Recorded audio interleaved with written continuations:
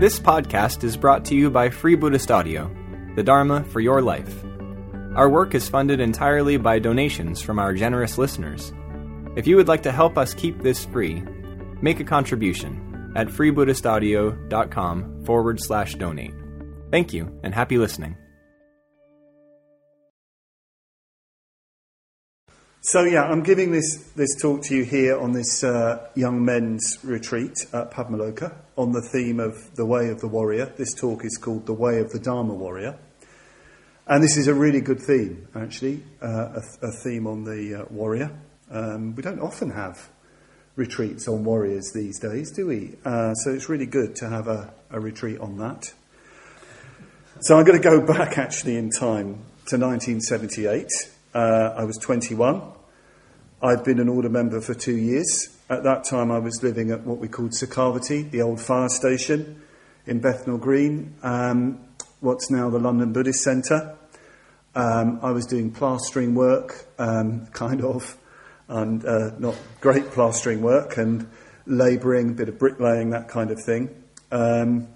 It was an incredible time in the movement, a time of real development, things emerging.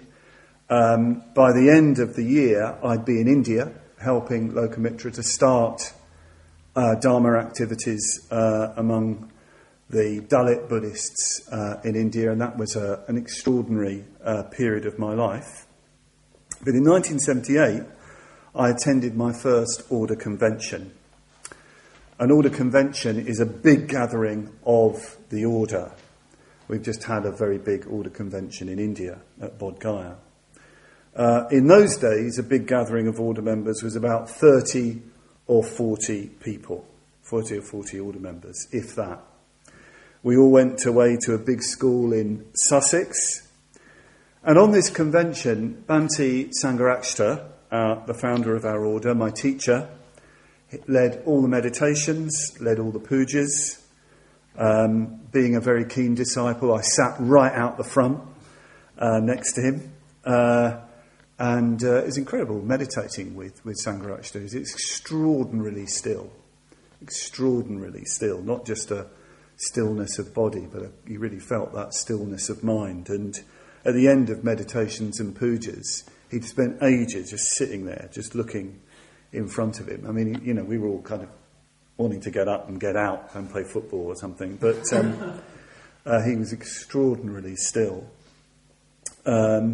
And he gave, during that convention, some very important talks, as well as introducing talks by young order members, including myself. I got to give a talk introduced by Sangharakshita, which was an interesting experience. And there was a very good atmosphere on this convention. And Sangharakshita gave 3 very important talks. One on going for refuge, which is such a central theme in our order, talked about levels of going for refuge. Another talk on the system of meditation, which is quite a popular theme these days in the movement, just looking at the way in which our meditation practices hold together, how they form a kind of path. Talks of long-term significance.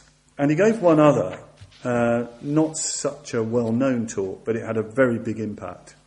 Certainly a very big impact on me and some of my friends. It was a talk called A Vision of History. And he began his talk with stories, visions even of the Sangha, the spiritual community. He told stories, for example, about the Buddha sitting up all night under a full moon with 1,250 of his full-time wandering disciples. We usually call them monks, but they were patch-robed wanderers. So 1,250 of them sitting out all night long in the deepest, profoundest silence, the Aryan silence, the silence that begins when you enter second dhyana, where there's no mental activity.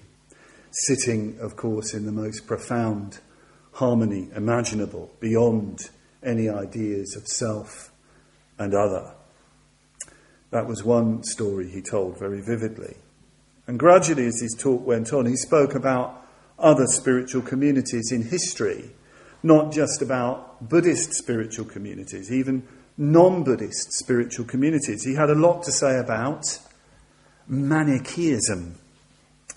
Manichaeism, an early dualist tradition founded by a Persian named Mani, who was an artist, a painter, a profoundly non-violent tradition which spread all over Central Asia, even North Africa. I believe St. Augustine was originally a Manichaean, but which in the end was completely wiped out by a combination of Renaissance Zoroastrianism and emerging Islam. The destruction was so effective of Manichaeism, we've been left with only fragments of what is obviously a very rich spiritual tradition, and our knowledge of it is very patchy indeed. Before going further, I probably need to define what's meant by a spiritual community, a sangha. By a spiritual community, a sangha, I don't mean, and Sangharakshita doesn't mean, a religious organisation, a religious group. A sangha, a spiritual community, is a community of individuals. But Sangharakshita uses this term individual in a special way. It doesn't mean an individualist. An individualist is essentially a selfish person who defines themselves in opposition to others. By an individual, Sangharakshita means someone who has started to really wake up. To really wake up to what this life is really for. By an individual, Sangharakshita means someone no longer prepared to go along with the norms of the world, of society, the groups. By an individual, Sangharakshita means someone who is searching, questing, even longing for, we can only call it the beyond, what the Buddha calls the unborn, the uncreated, the unmade, deathless liberation. This was the way the Buddha described his own early motivation to go forth, to quest, to follow what's known as the Arya Pariyasana, the noble quest. An individual is someone who seeks nothing other than a total transformation. So a spiritual community, a sangha, comes about, happens, forms, when individuals like this come together in friendship, in harmony, in cooperation. They come together to live together, to practice together, to work together, to play together, sometimes simply to be together, sometimes to sort of challenge each other. And together they spark each other off. They inspire each other, challenge each other, provoke one another, and they explore, they quest together. And when that happens, when you get individuals coming together like this, a magic happens. Like 1,250 monks around the Buddha sitting in silence, in harmony. Something happens greater than the sum of the parts. Some other kind of consciousness which is very, very hard to put into words. And spiritual communities open out to others. They're not exclusive. They're not a clique.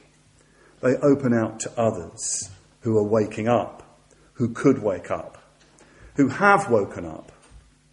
Individuals in spiritual communities want, in the end, everybody to wake up and for this earth, this land, to become itself a spiritual community.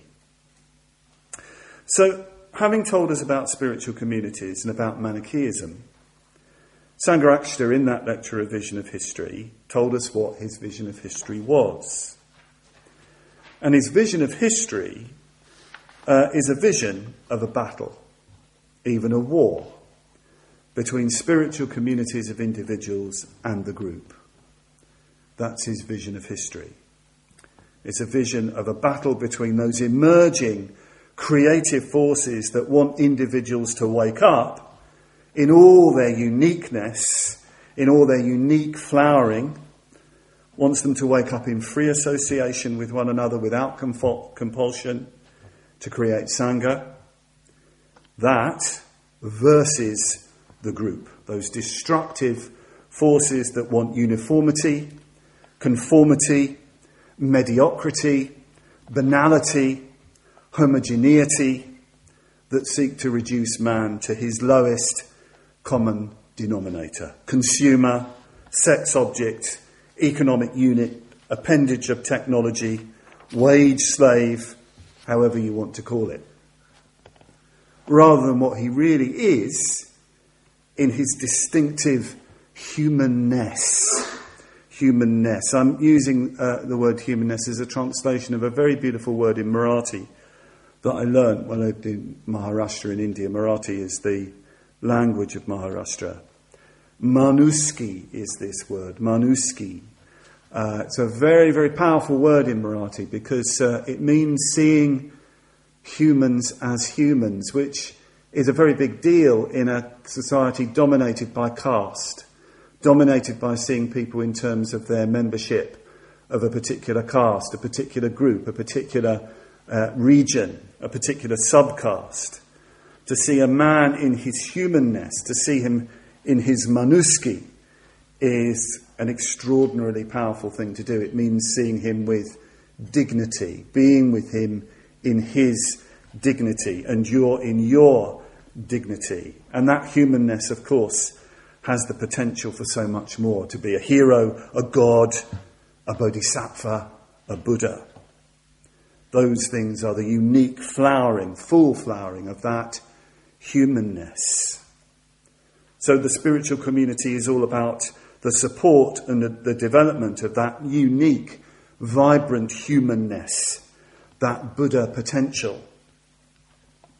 So in that talk all those years ago, Sangharakshita was telling us that our own little, and it was very little and still actually is very little, spiritual community was part of a great history, a great tradition, a descendant of a great tradition of spiritual communities down the ages, of individuals coming together to form spiritual communities. We were part, therefore, of the battle, part of the war against the group. And he also said in that talk that in this battle the spiritual community conducts itself in an entirely different way to the group. The spiritual community cannot, for example, be violent, cannot use violence or power. If it did, it would cease to be a spiritual community, whereas the group has no compulsion about using violence and power, even to suppress spiritual communities. So it's going to be a very unusual battle.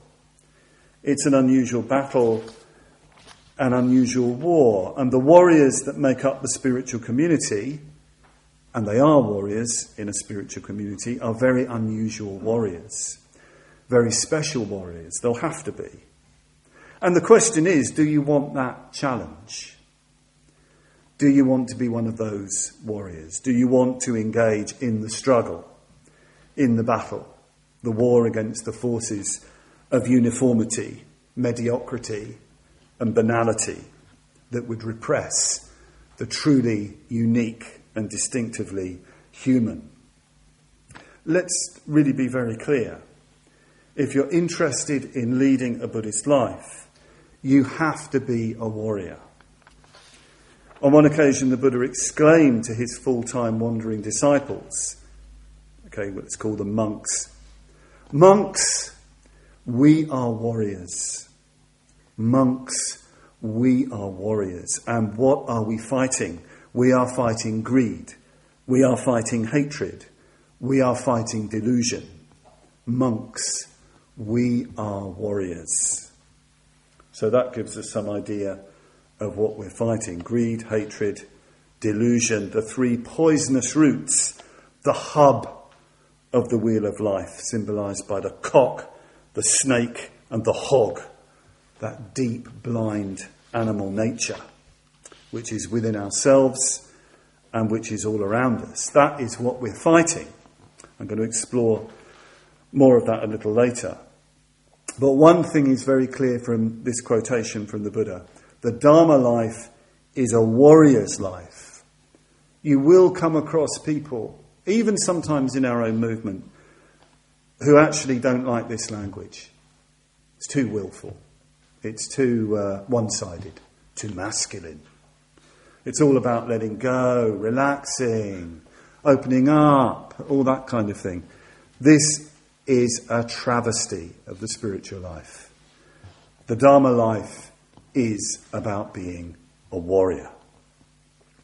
So I want to dwell more generally on the warrior, the character, if you like, of the warrior, first of all. At least something about the character of the warrior. First of all, a warrior, of course, is someone who does. A warrior does. A warrior acts. A warrior is a man who acts. No doubt there are women warriors too. This could be an equal opportunities talk. It will be if other people see it. But I'm talking to men right now. And I'm a man myself, I think, on a good day. So a warrior is a man that does. A man that acts. A warrior cannot be passive.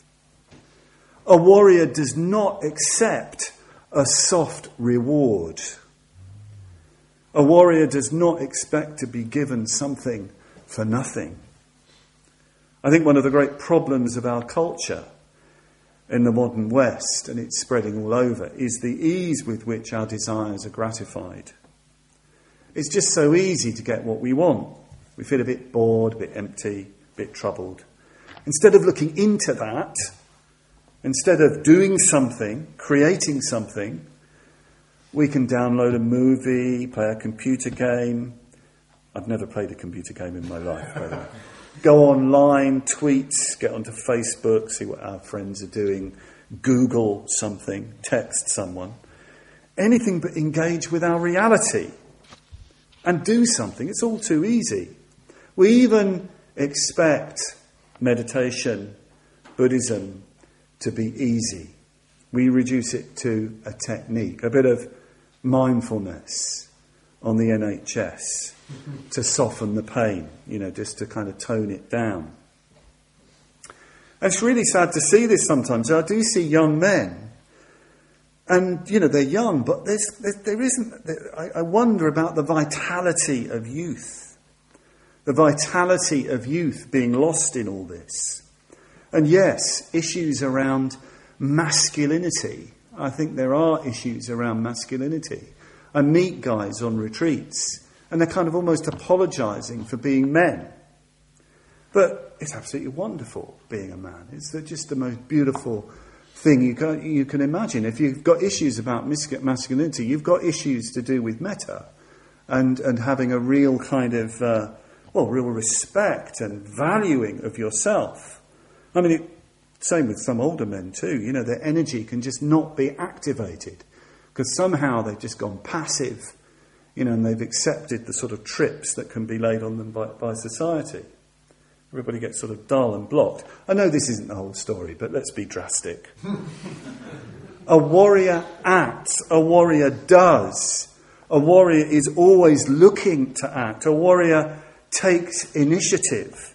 The warrior is always the first to speak in the sense of the first to respond, going out to people. To go out and welcome them with courtesy and so on. That's what a warrior does. Warriors are very, very courteous people. They're the first to make a move, the first to create. Something is, happening in a room, a problem or something like that, or dirt, I don't know. They're the first to clean it. Listen to the Buddha. Dhammapada, verse 168. Get up! Don't be heedless. Live practicing the Dhamma which is true action. One who lives practicing the Dhamma dwells happily both in this world and the other world. So I love that. Get up! Don't be heedless. So a warrior is not passive. He acts, he does. A Dhamma warrior engages in true action. The word in Pali is sucharita. Su meaning good, true, beautiful, right.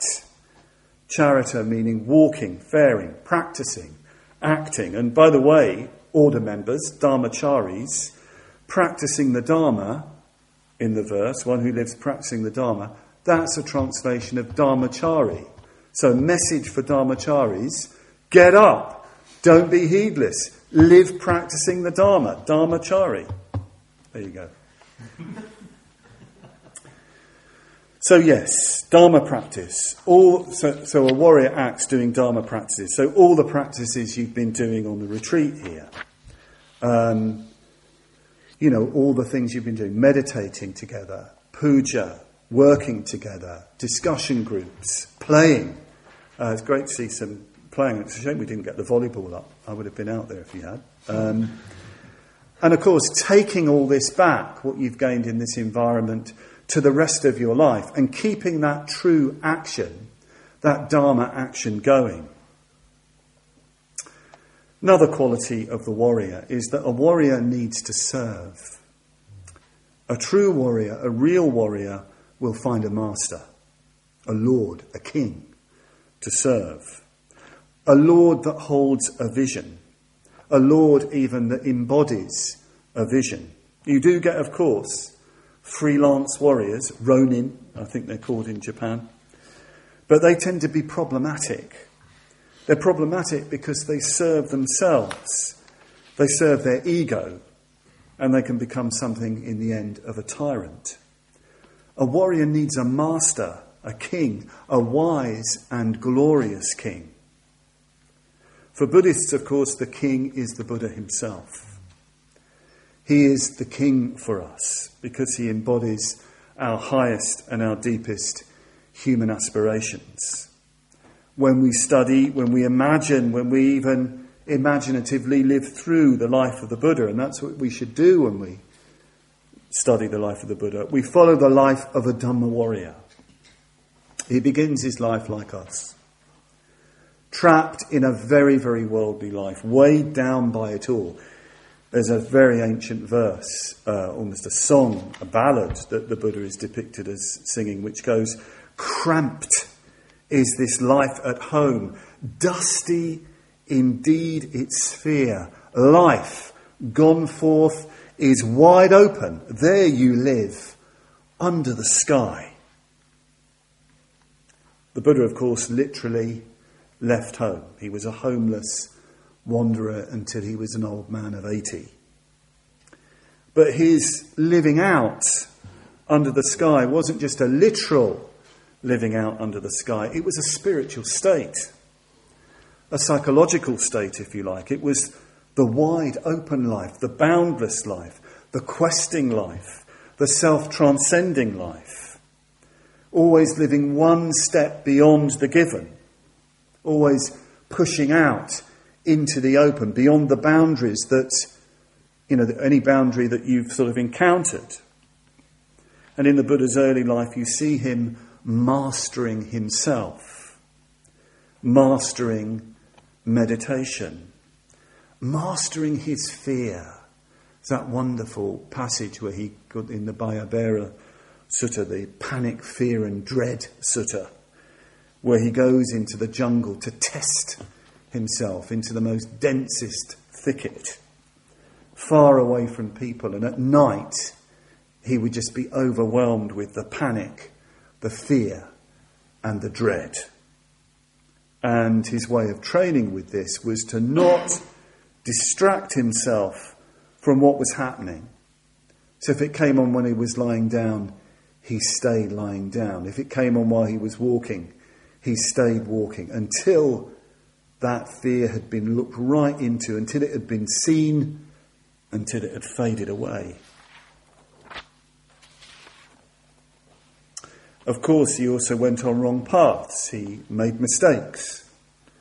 And you see him learning from his mistakes. You see this wonderful realization that he's wasted 6 long years of his life on a fruitless pursuit.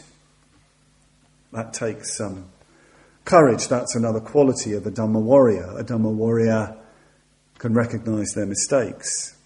And eventually, of course, he wakes up. He gains enlightenment. He breaks through into enlightenment. So he's an example for us of the Dharma warrior's life. In a way, it's easier for us because if the Buddha is our master, we can follow the path he discovered. We don't have to kind of make it up ourselves. We don't have to go on those wrong paths. Well, at least not so much, although we do. But we can follow the path that he discovered. So he embodies our ideal, and we follow his path. We train in his training. We train in his teaching. So a warrior has also a quality of receptivity. A Dharma warrior has a quality of receptivity to the Buddha. There's reverence for the Buddha. A warrior will look up to the Buddha and see that the Buddha just embodies so much. The word I'm using this word reverence. It's a translation of the Pali word garava. And the etymology of garava is interesting. It means that which has weight, that which is weighty for you and really makes a deep impression on you. That's what you revere. That's what you look up to, because you've been deeply touched by the quality of somebody. A warrior will have even more than reverence. He'll have faith, confidence in his teacher, and even devotion to his teacher. And there's a great sense of courtesy in a warrior. Warriors actually have, very importantly, the so-called feminine qualities. So-called feminine qualities. They can revere, they can be tender, they can adorn, especially in devotional practice like puja, the embodiment of their ideal. And for a warrior, the Buddha is not only the master, the warrior regards the Buddha as extremely beautiful. The Buddha is extremely beautiful to the warrior. So there's this strong emotional connection with the master. So that's very important, that a warrior feels to the Buddha this quality of a strong, intense, positive emotional connection. This is what puja, by the way, is all for. And it's why we have all these paintings, all these images with their colours and symbolism.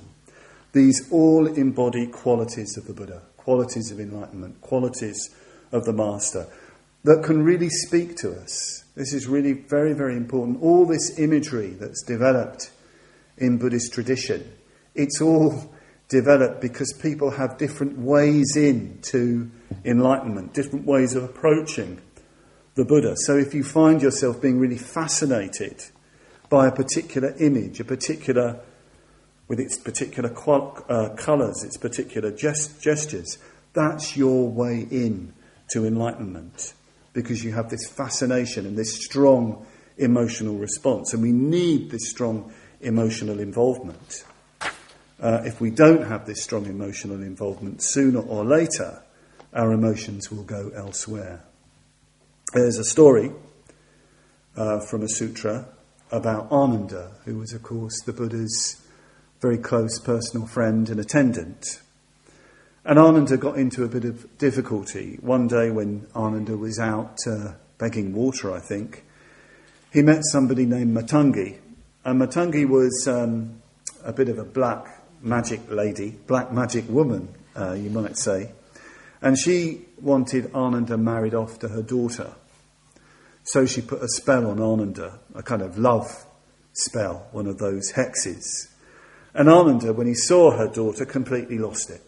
Completely went, over the top, head over heels, in love, wanted to give up the Dharma life, the gone forth life, the Dharma Warriors life, wanted to settle down, have a family and all the rest of it. It was completely and utterly gone. It happens. The Buddha didn't rebuke him. This is really interesting. The Buddha didn't have a kind of go at him and tell him off for being a bad boy. He just asked Ananda in his state of crisis a question. He said to Ananda, "Why did you leave home and follow me? Why did you go forth into the homeless life and take me as your teacher, as your master? Why did you do that?" And Ananda thought for a moment and he said, "Because of your beauty. Because I found you very beautiful." And the Buddha was, it seems, a very, very attractive, fascinating presence. I mean, imagine seeing the Buddha in his prime, that mindfulness, that dignified, upright bearing, that radiant quality. There's that kind of mystery around him, that fascinating quality. It seems, when people are around the Buddha, they'd feel that anything could happen. Anything is possible. Anyway, as soon as Ananda said, well, it was because of your beauty, because of your fascinating quality, the spell was broken. And he found his way back to the Dharma. So find your king. Find your wise and glorious king. And if you find your wise and glorious king, if you find your master who embodies the ideal for you, whose training you can follow, who is very beautiful and attractive to you, you will also find your companions, your fellow warriors, your brothers in arms. Again, this is something of very great importance. A warrior is not a soloist. He's part of a band. He's part of a community, part of a spiritual community in which there are strong bonds of brotherhood and of friendship and of real care for one another.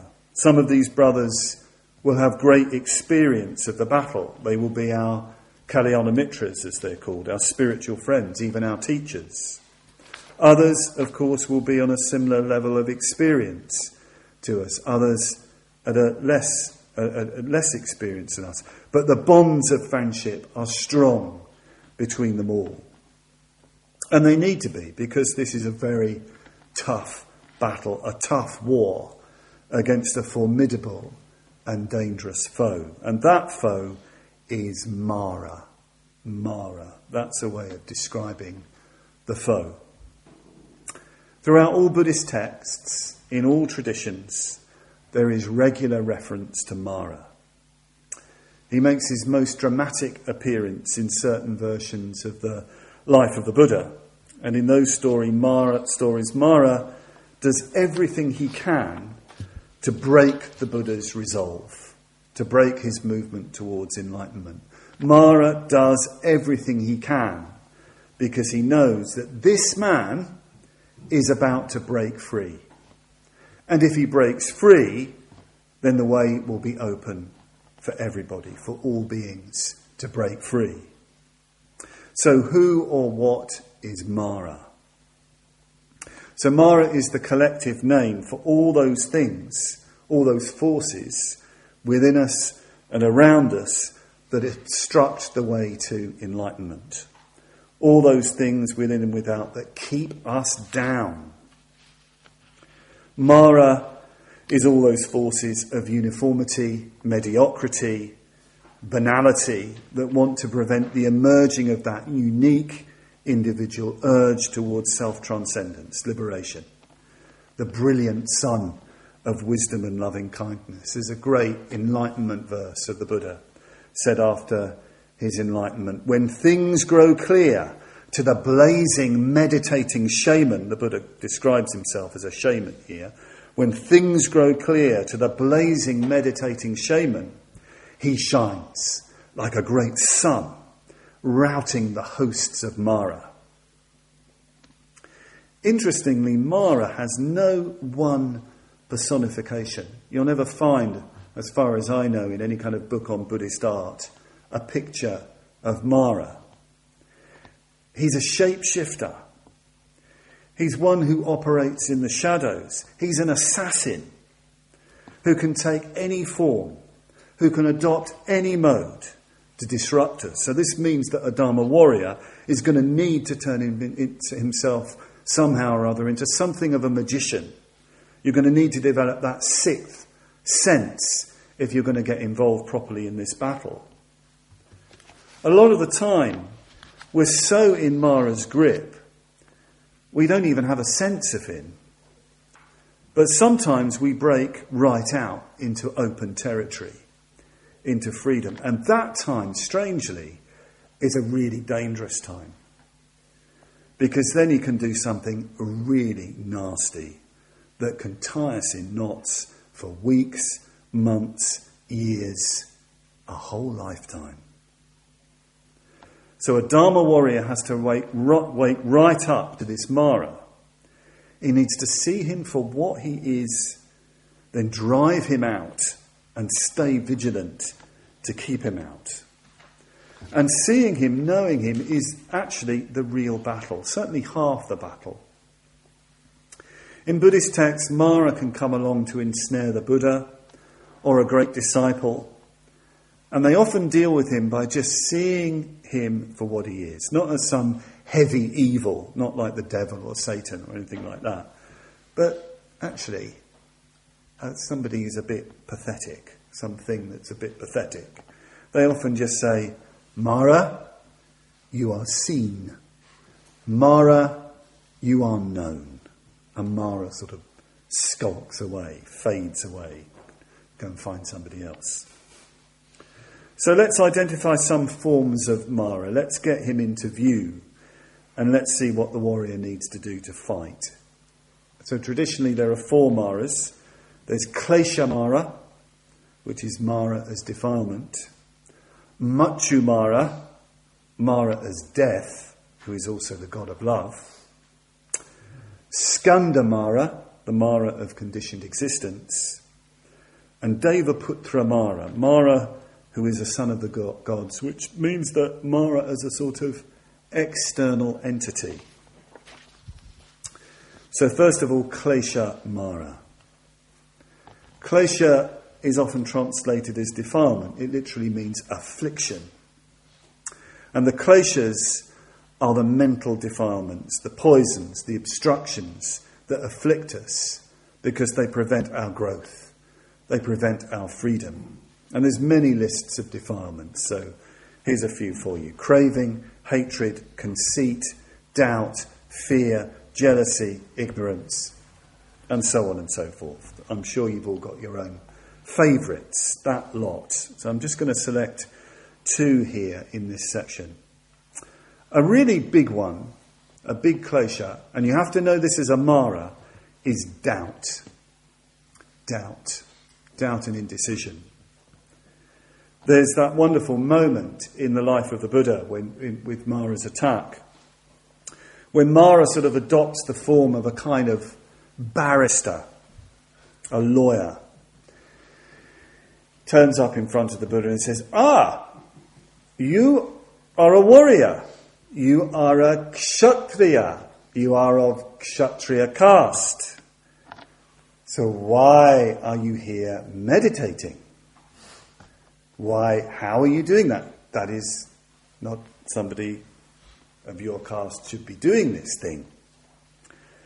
So the Buddha deals with that, but then Mara says, but you are sitting on the Vajrasana, the diamond throne. And the Vajrasana is the centre of the universe. It's where the universe first formed. A lot of mythology here.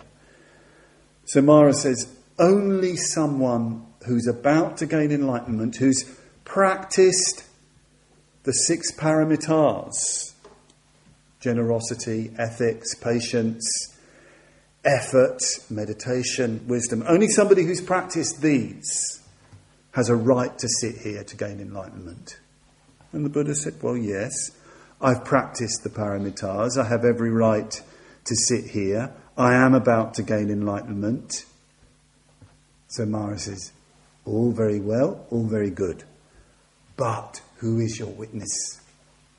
Who has seen you practice these paramitas? I don't see anybody.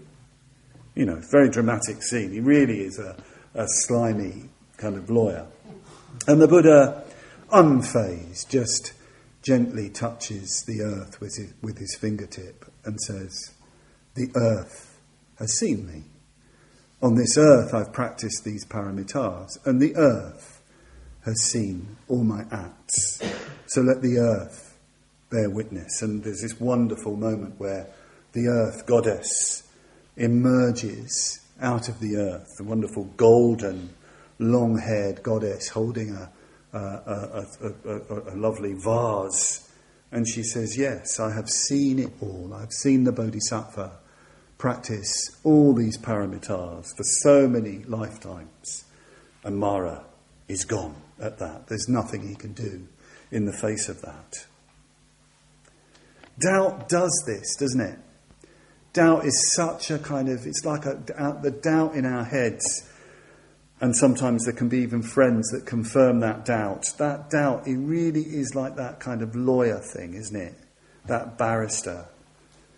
You're not good enough. You can't change. Who do you think you are? Who do you think you are living this life? And so on, just niggling away, undermining you. You can be sitting there in meditation, it's opening up, you're getting into it, and maybe I shouldn't be doing this meditation. Maybe this is the wrong meditation. Why am I here on retreat? I shouldn't be here on retreat. I should be doing something else.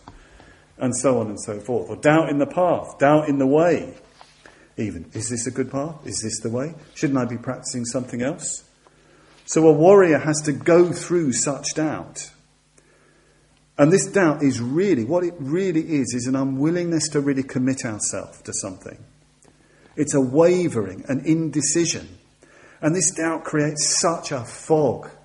There's a Hindu goddess called Mohini, meaning the deluder. And that's what we can end up in if we entertain this doubt about ourselves, about what life is for, about really doing something. We get into this fog of delusion, fog of confusion. And as I say, that might not just be in ourselves, there'll be other people only too willing to encourage us in that confusion. I was talking to a guy the other day, a very, very bright young man, and he just gets so conflicted about what to do in terms of his commitment to something. And you just want to say, just act, anything, as long as it's skillful. Just do something. Get out of the fog. But the Buddha is very strong. He calls the earth the witness. The goddess of the earth has seen and known all skillful action, and she rises up. So what I see that as meaning is the warrior needs to touch the earth of his aspiration, the earth of his faith, the earth of his efforts. It's so important to recognise the efforts that we're making, the efforts that we have made, and to touch those. Or go to a friend, go to a wise spiritual friend and ask him to be the witness of your efforts. Ask him to be the witness of your aspiration. And this is what happens when we get ordained, by the way. Ordination isn't a sort of external ceremony. There is an external ceremony, but the meaning of ordination is that you're going for refuge, your commitment to the Dharma life, free of doubt, free of confusion, is witnessed and testified to by your spiritual friend. And this creates a tremendous release of energy in you. Though, if you're really not sure what to do in this life, sometimes people get into such a pickle they don't know what to do. Help someone. Do something for others. This was the answer of Dada Rinpoche, one of Sangharakshita's teachers, when he was asked by somebody, I don't know what to do. I don't know what the best thing to do is. So many options open to me. And Dada Rinpoche said, help someone else. In other words, stop thinking about yourself. Because sometimes in this doubt there can be a real conceit. A real conceit. Sometimes we can get into that sort of state where we think we are so special. I need to find that special thing that really expresses my special genius. And you see people sort of faffing around in the grip of this doubt and conceit. It's not just doubt, it's a kind of conceit. They're the special one. The special one.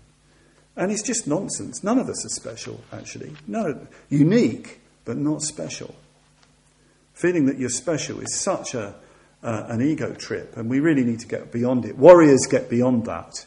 Warriors need to get beyond that. And if you're faffing around, well, listen to this from the Buddha, from the Dhammapada. Those who have not led the spiritual life or obtained the wealth of merit in their youth, such as these brood over the past like aged herons in a pond without fish.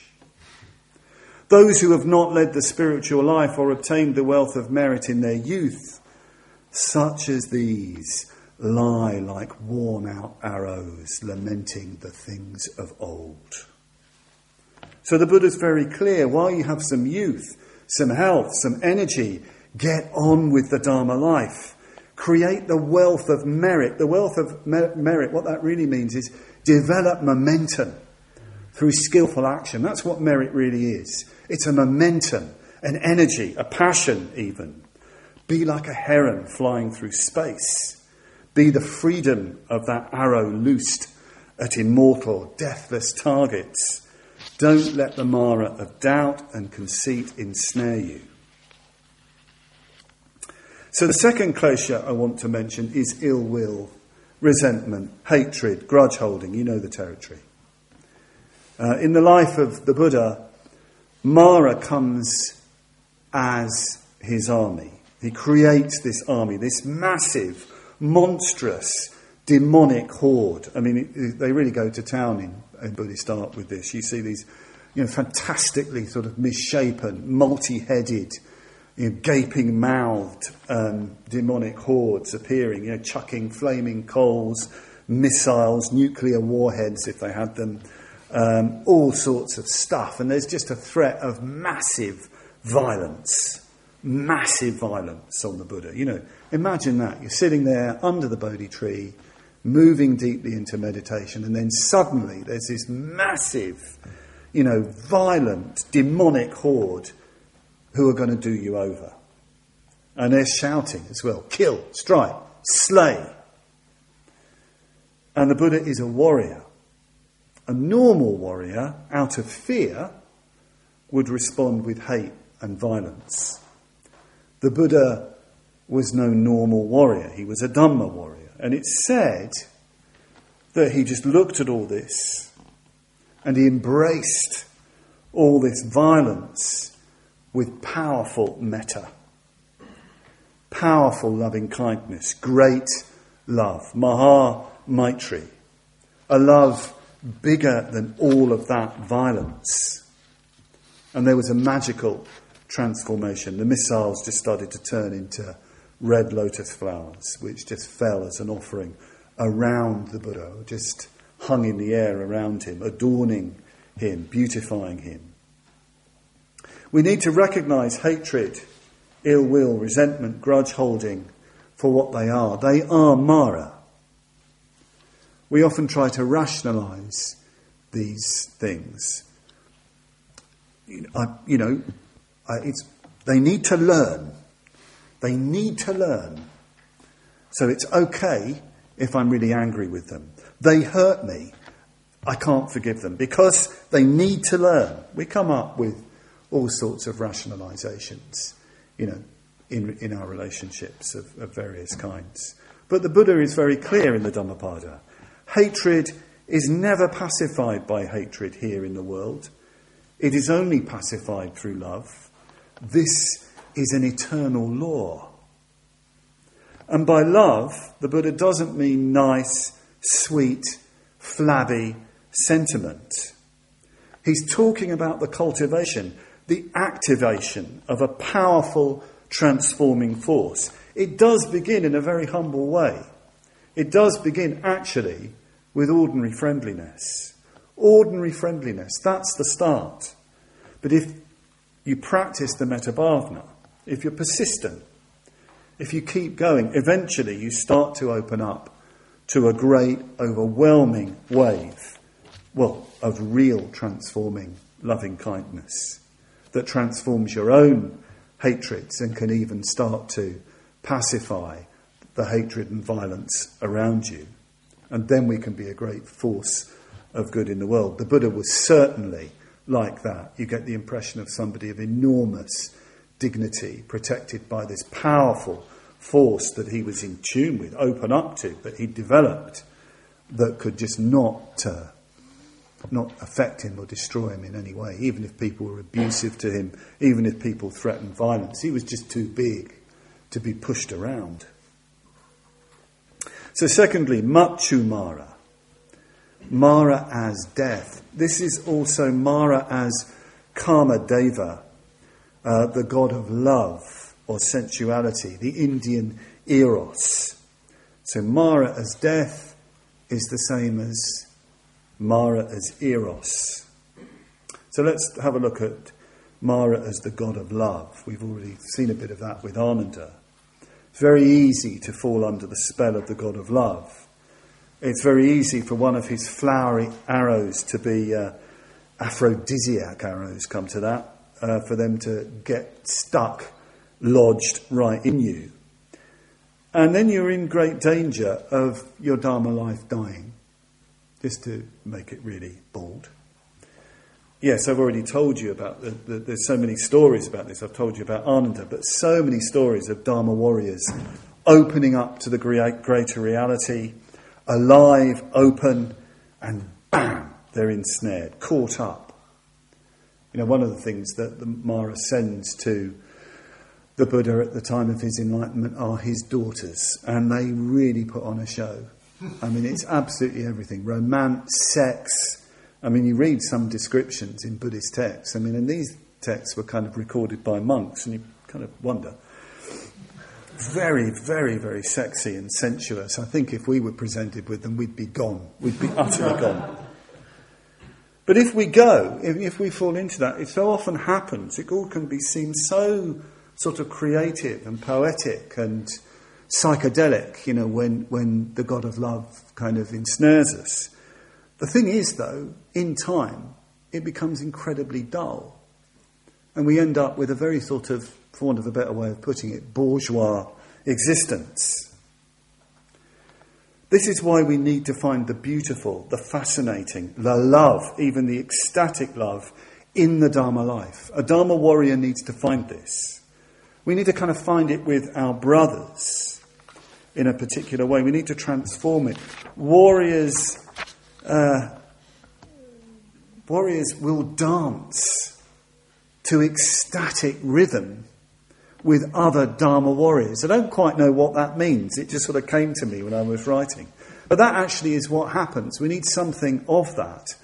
And true warriors kind of dress up and enter the ritual, enter the dance. We need to have that quality of the ecstatic in our Dharma life. And yes, see the Buddha, see enlightenment as utterly beguiling and fascinating. Buddhist tradition has been so concerned about this. You even have a bodhisattva, which is a sort of goddess, who embodies enlightenment as fascination. This is Kurukula, the beautiful, fascinating Kurukula. She's a red, semi-naked goddess with a tiger skin miniskirt, decked in beautiful red lotus flowers, holding a bow and arrow and goads and hooks and lassos, and she sends out the aphrodisiac arrows to draw people to the Dharma. Meditate on Kurukula and you won't want for anything. I'm sure you all know how powerful the erotic is. Maybe this is something you can follow up if you're having any discussion groups. The erotic is powerful. Sex, love, romance, passion. That energy somehow or other needs to be present in the Dharma warrior's life. It's got to come in. It's got to come in. One way of looking at that is you need to bring all your creativity, all your ingenuity to serve the Dharma life. Don't leave out material, things that you do, interests that you have, that are really important to you, that you really love. Somehow you need to connect those deeply with the Dharma. And yes, there are times when you can feel that you're sort of surrendering to, for want of a better way of putting it, Dharma passion, Dharma rather. And then you feel a different kind of death coming on, a sort of spiritual death, the death of conditioned being itself. A warrior needs to go through real spiritual death, through surrendering to Dharma passion. So this brings us to Skanda Mara, the Mara of conditioned existence itself. The Mara of constructed, habitual, limited existence. This is a very subtle Mara. Sometimes Mara is called the Lord of Limitations. When a Dharma warrior begins to go deeply into the Dharma, what starts to happen, the very boundaries of his being start to get threatened. The deeply habitual forces begin to get very threatened. Sometimes you can feel this, you can experience this, you can have an incredible opening up in meditation. Maybe in friendship and communication, you can feel sort of self and other dissolving.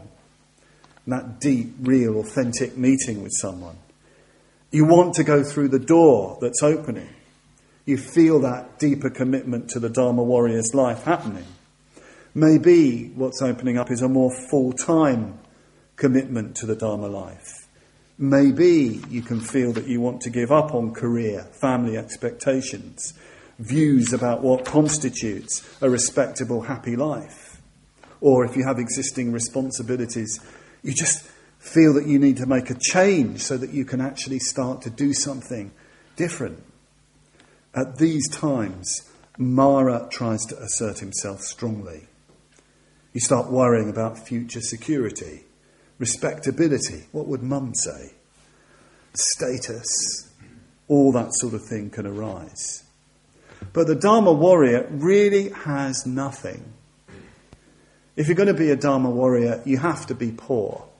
I don't mean that you haven't, that you're literally a pauper, but poor in the sense that there's kind of no security. Sanghanista said at the beginning, I got involved when I was 17, ordained when I was 19. I had no education to speak of. I've had no career. I've never really wanted status. It's not that in a way I had any choice. I think the Dharma was just so strong, and I felt frankly, I really didn't think I was going to make it in the world. Didn't have any confidence in that at all. And the Dharma was so strong, I just plunged in. And as Sanghanista says, I do bang out some Dharma. I ordain people sometimes and all that sort of thing. But really, all those things, all those labels, don't in a sense mean anything. A Dharma warrior is a kind of Dharma tramp.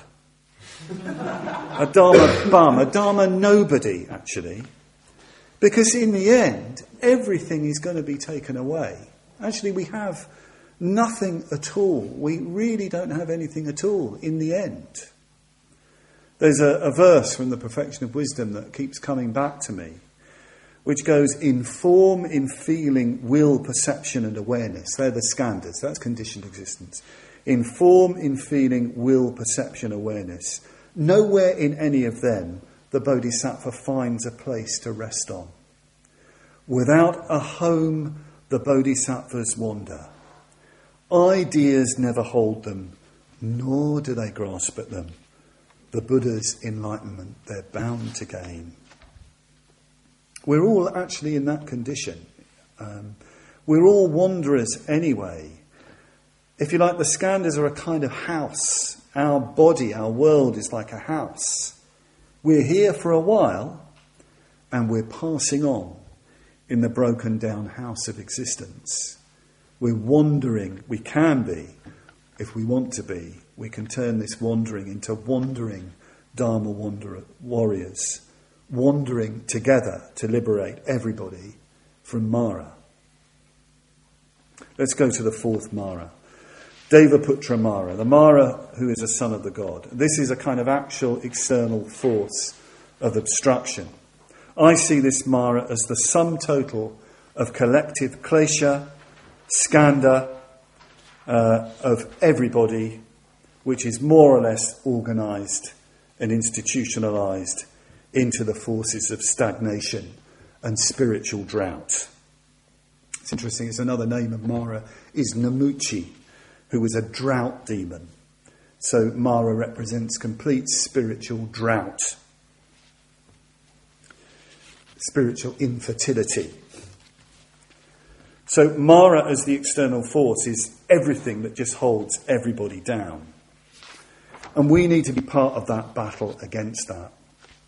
Warriors for the creation of Sangha, of spiritual community. Warriors to liberate the unique, the uniquely human. Warriors to liberate the self-transcending life. Warriors for the emergence of the beautiful from the forces of uniformity.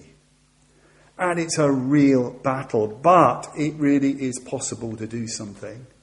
It might seem very, very humble what we do, but something different can come into being. I was up in Sheffield recently. I'm the president of the centre there. So I go twice a year, and it's a really lively centre. Recommend a visit to the Sheffield Centre. It's a very lively Sangha, a very, very good centre. Have a chat with Bodhinaga about going up. Good men's community above the centre. A lot going on there. And I was talking to a Dharmacharini, a woman order member, who works in the NHS. And, you know, she works well with her colleagues. She's very committed to her work, to helping, you know, she works particularly with troubled children and youth. But she said something has happened in the last years where it's just getting more and more unpleasant. It's just getting more and more unethical, the way people treat each other, the way they're treated by management, the kind of competitive atmosphere, the lack of consideration, more and more stress. I mean, I hear this from all sorts of people who are working in the world, teachers who come here and so on. It just sounds people are really being put through the mill. And she said she felt it's a kind of perilous situation because she can feel it getting worse. But she said the really interesting thing was to notice one day going to the centre, the Sheffield Buddhist Centre, there's a sort of path that goes up a hill to the centre, inside the centre's grounds, standing at the bottom of this path and actually feeling she was entering a kind of refuge, entering an environment where she didn't have to be like that. Entering an environment where her individuality, that unique flowering, could happen for her and for other people. And what an incredible thing that was. And how it kind of sustained her in that work, very important work that she was doing in the hospital. I was very touched to hear that, very moved by that. And it kind of woke me up because I have a very privileged life living here and living in all sorts of other places. But it just gave me enormous confidence that we can do something, that we can push back these forces that are just going to repress the human. We need to liberate the land from the hog of ignorance. We need to forget ourselves. We need to forget our self-seeking and enter the fray. We need to be Dharma warriors who will restore the land for a world reborn. So I'm going to end with a vision of a warrior, a lord actually, and his warriors. It's a fragment of a poem by David Jones, an unjustly neglected Welsh poet and painter who actually was a Londoner, but very strong Welsh roots. He died, I think, in the 60s. This is from a fragment called The Hunt, and it's based on an old Arthurian myth. I love his description of the Lord rooting out the hog. Just listen to this.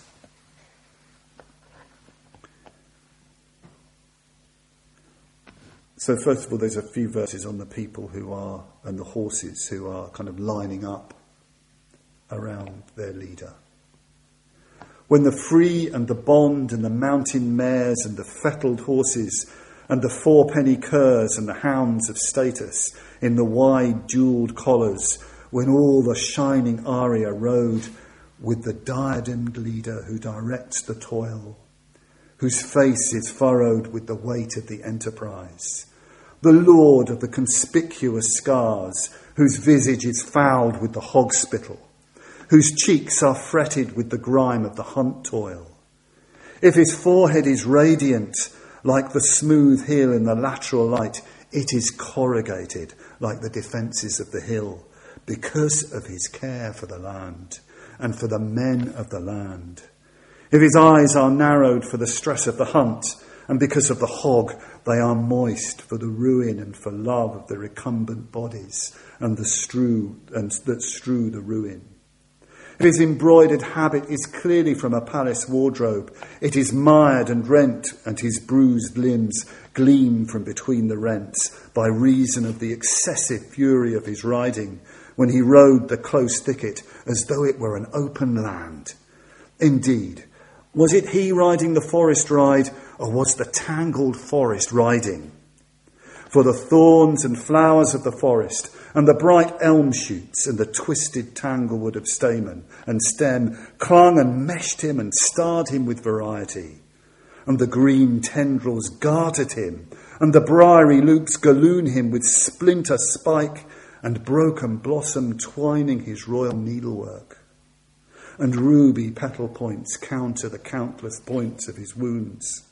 And from his lifted cranium, where the priced tresses dragged with sweat, stray his straight brow furrows under the twisted diadem to the numbered bones of his scarred feet, and from the saturated forelock of his maned mare to her streaming flanks, and in broken festoons for her quivering fetlocks. He was caparisoned in the flora of the woodlands of Britain, and like a stricken Newman of the woods, he rode with the trophies of the woods upon him, who rode for the healing of the woods and because of the hog. Like the breast of the cock thrush that is torn in the hedge war, when bright on the native mottle the deeper mottling is, and brighting the diversity of textures, and crystal bright on the delicate fret the clear dewdrops gleam, so was his dappling and his dreadful variety. The speckled lord of Prydain in his twice embroidered coat, the bleeding man in the green, and if through the trellis of green and between the rents of the needlework the whiteness of his body shone, so did his dark wounds glisten. And if his eyes from their scrutiny of the hog track and from considering the hog turned to consider the men of the host, so that the eyes of the men and of the host met his eyes, it would be difficult to speak of so extreme a metamorphosis. When they paused at the check, when they drew breath, and the sweat of the men of the host and of the horses salted the dew of the forest floor, and the hard breathing of the many men and of the many dogs and of the horses woke the fauna cry of the great forest and shook the silent flora. And the extremity of anger, alternating with sorrow on the furrowed faces of the aria, transmogrified the calm face of the morning, as when the change wind stirs and the colours change in the boding thunder calm, because this was the day of the passion of the men of Britain when they hunted the hog. Life for life. We hope you enjoyed this week's podcast. Please help us keep this free. Make a contribution at freebuddhistaudio.com/donate. And thank you.